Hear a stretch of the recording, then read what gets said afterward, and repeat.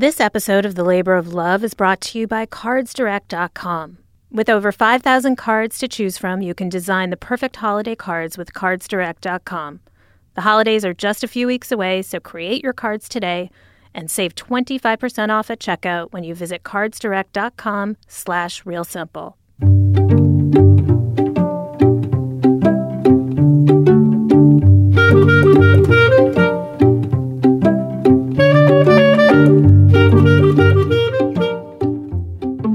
Welcome to The Labor of Love, a podcast about marriage, family, and making peace with the people we live with. There are many ways that technology has changed the way we engage and interact. We text our friends and family instead of talking in person. We G-chat our colleagues instead of walking over to their desks. But though these shifts may seem insignificant, their effects on us are substantial, a topic clinical psychologist Sherry Turkle has been studying for the past 30 years. As she writes in her best-selling new book, Reclaiming Conversation, The Power of Talk in the Digital Age, quote, "We become accustomed to seeing life as something we can pause in order to document it. We no longer experience interruptions as disruptions. We experience them as connection." Turkle, who's also a professor of the social studies of science and technology at MIT, is joining me today to talk about how technology is replacing genuine human connection at the expense of empathy, and what this means for our friendships, marriages, and families. Hi, Sherry. Welcome to the show. I'm delighted to be here. Sherry, you point out that our constant connection to our devices and to technology means that we're all spending less time alone. At this point in time, I feel sometimes that being alone, I almost feel weird and uncomfortable my first response is to just take out my phone when I'm waiting in line somewhere or if I'm bored for a second. Why is it important to be able to sustain time by yourself? And why and how does solitude relate to empathy?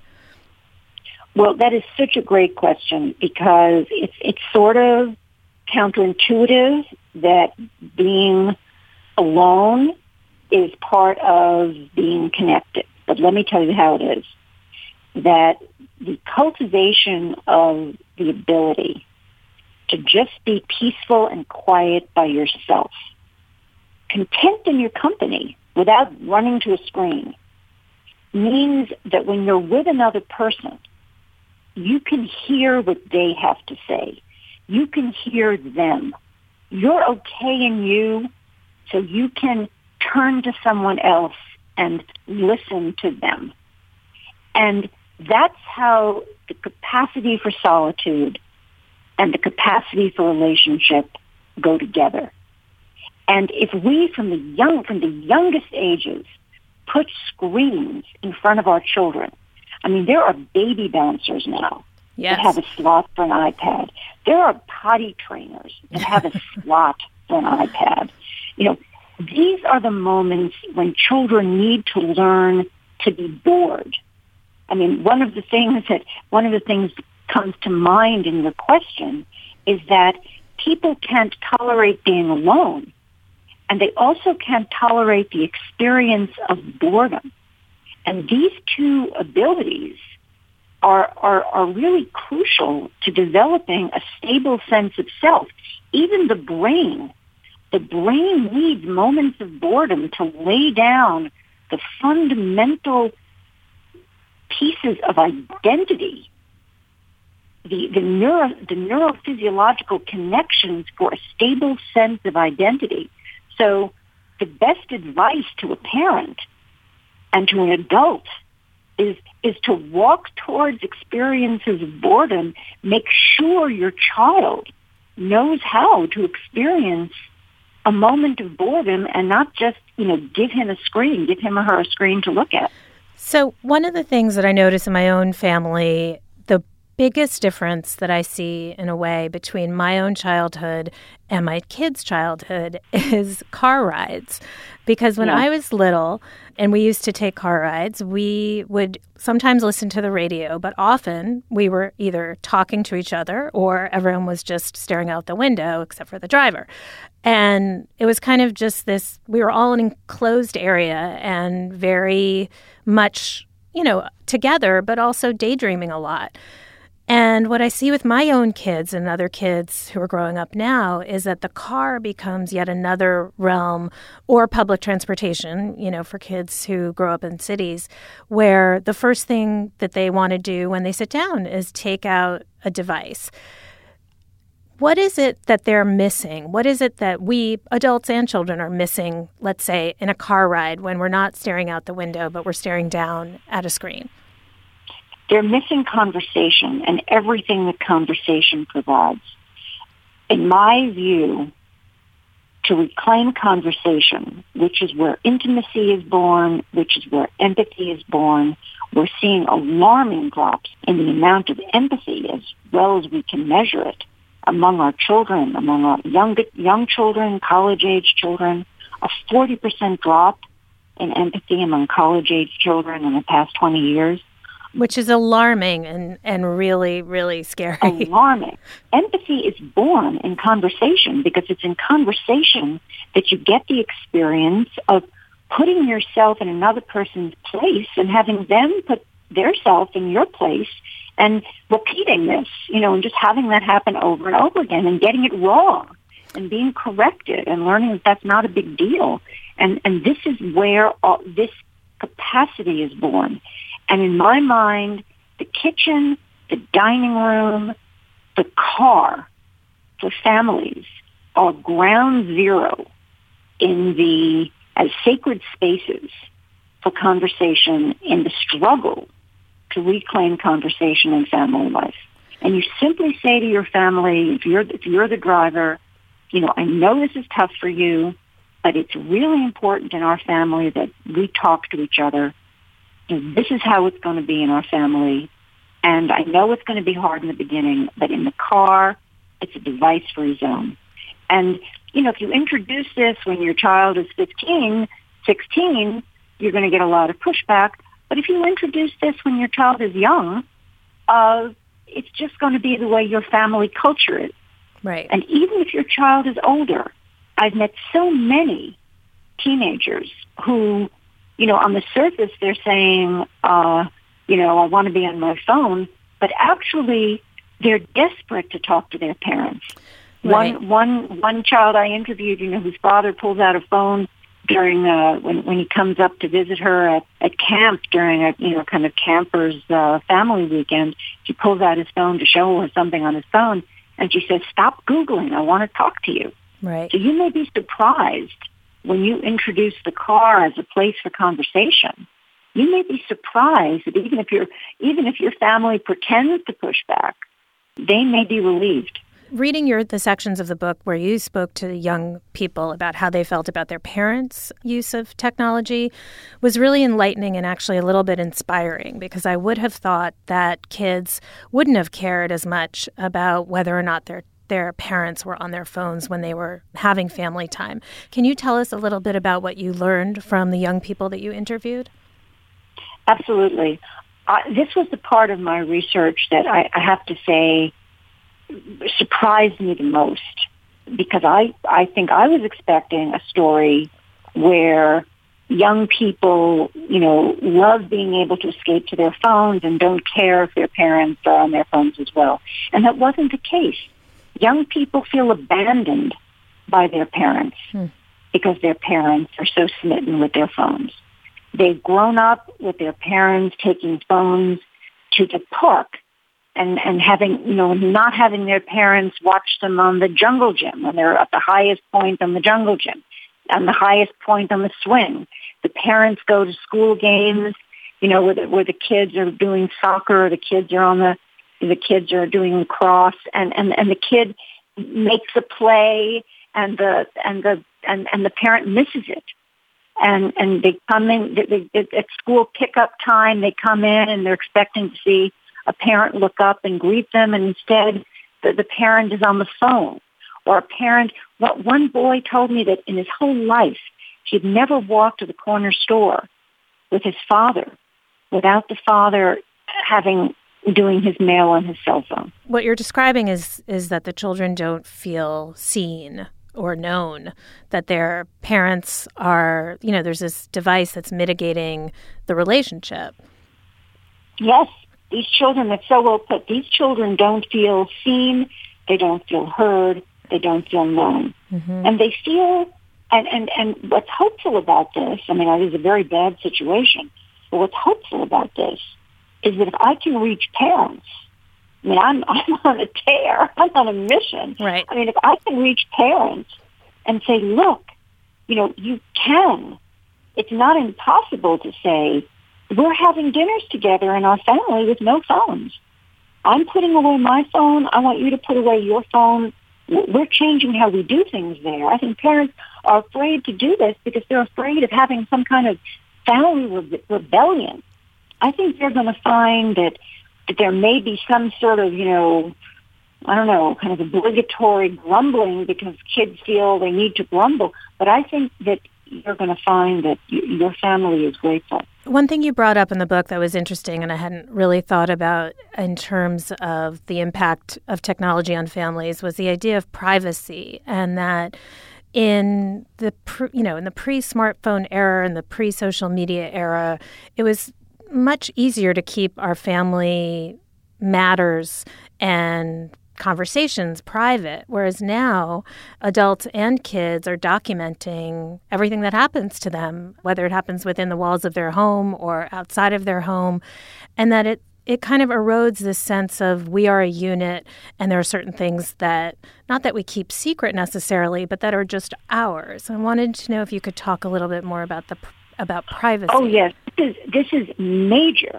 This is absolutely a major thing. I have one story where a teenage girl is outraged that her mother is posting family dinners onto Facebook.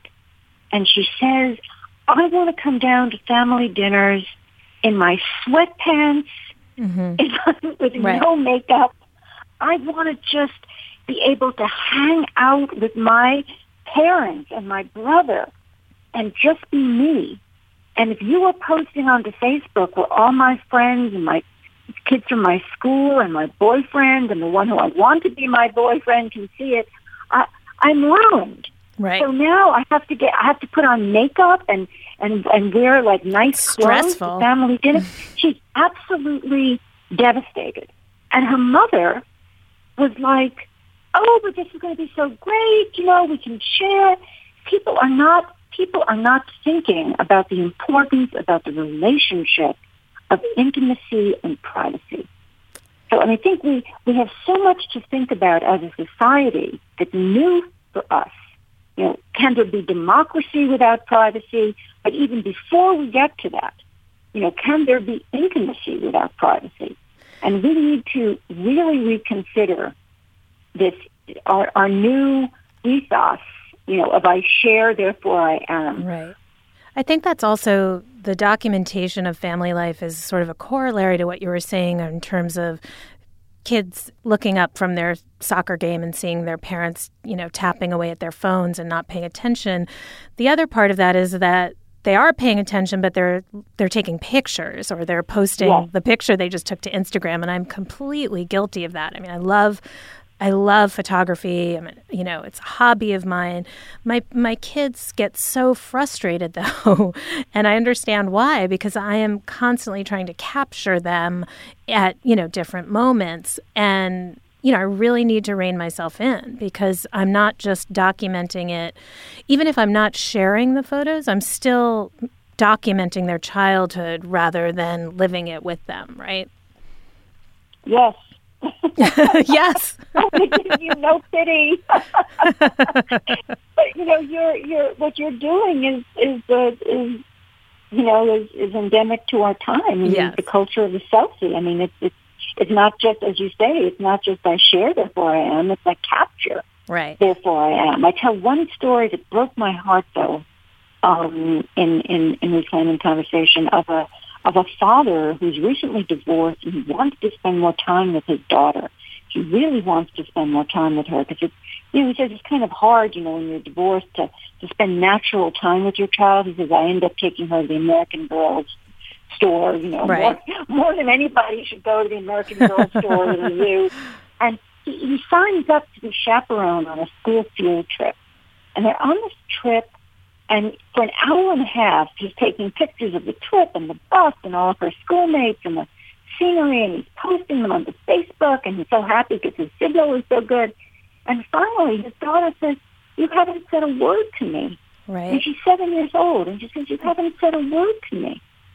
And he realizes that he's on this trip to be with her, but actually it's been all about something else. Right. It's been all about something else. And he's so taken aback. And what takes him aback more than anything else is that he didn't realize it.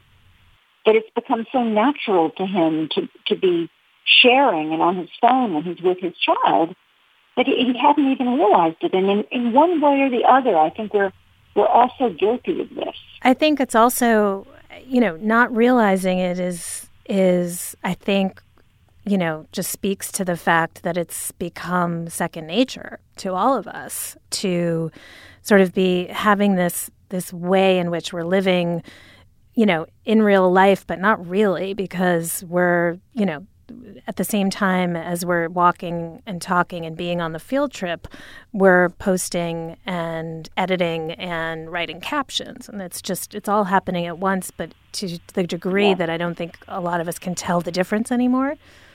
But I think that we should be, kind of gentle with ourselves too, is that all of these technologies come in very quickly and we haven't had a chance to get used to it. And what I'm finding in my research is that people are starting to feel that something has gone amiss. 89% of Americans say that they took out a cell phone during their last social interaction, and 82% say that it decreased the quality of their last social interaction. And the research shows that if you put a phone down on the table between you and somebody you're having lunch with, two things happen. The conversation moves to trivial things, and you feel less emotionally connected to the person you're having lunch with. My guest today is Sherry Turkle. We're talking about reclaiming conversation. We'll be back in a minute to talk about fight tracking apps, but first, deck the halls this year with custom holiday cards from cardsdirect.com. Whether it's for your family or business, cardsdirect.com has you covered with traditional and corporate cards and a variety of unique printing formats. You can add a photo, a logo, or custom message, and with over 5,000 cards to choose from, you're sure to create the perfect holiday cards. Plus, with express shipping, they'll be here quick, like the holidays. Listeners of The Labor of Love will save an extra 25% off at cardsdirect.com/realsimple. Don't wait. Christmas is only 5 weeks away. Visit cardsdirect.com/realsimple.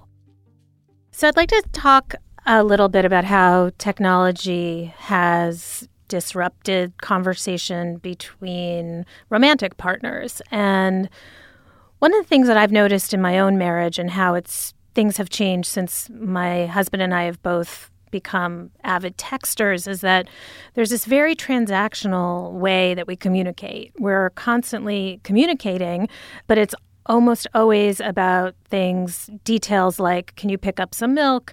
Did you feed the kids? They're very businesslike. And I wondered if you've studied or you have any thoughts about how technology has impacted the way that we speak with our romantic partners. Well, we've always had a certain, there's always a lot of business. It's very important not to romanticize the good old days. In the good old days, nobody ever had to say, "Please pick up the milk." Right, of course. Somebody always had to say, "Please pick up the milk." So I think that the issue isn't so much that now our conversation is more filled with the details of the sort of instrumental details of life, but that we use an inappropriate technology. In other words, we use texting to try to fit in the more softer communications as well, and that it doesn't suit as well. And so, because it's too crisp, and you don't get the full meaning of what somebody is actually saying. I interview a lot of families. Again, this was something that was completely new to me that I really hadn't anticipated, who like having their arguments on text or on GChat or on email because they feel, number one, that each member of the family can be heard out completely, that they can have their full thoughts heard out, and that is reassuring to them that there'll be no interruption. And then they also say that they like it because there'll be an archive. If there's ever a dispute, they can look back and, it's as though they're presenting a legal case. And those fights are not good. Those fights don't get out really what they're, the people are not understanding the full range of what they're feeling. But also I wonder if it limits there is something to be said about the catharsis of having a full-blown, drag-out argument sometimes, even if it's someone you love. I wonder if keeping it to texts, keeping it to GChats, even though you have a record, I wonder how satisfied anyone is at the end of those arguments, or if they feel like they've moved forward. I mean, there might be a document, but, psychologically speaking, I wonder if it's really that fulfilling. Well, it's interesting that you asked that because what people are saying is that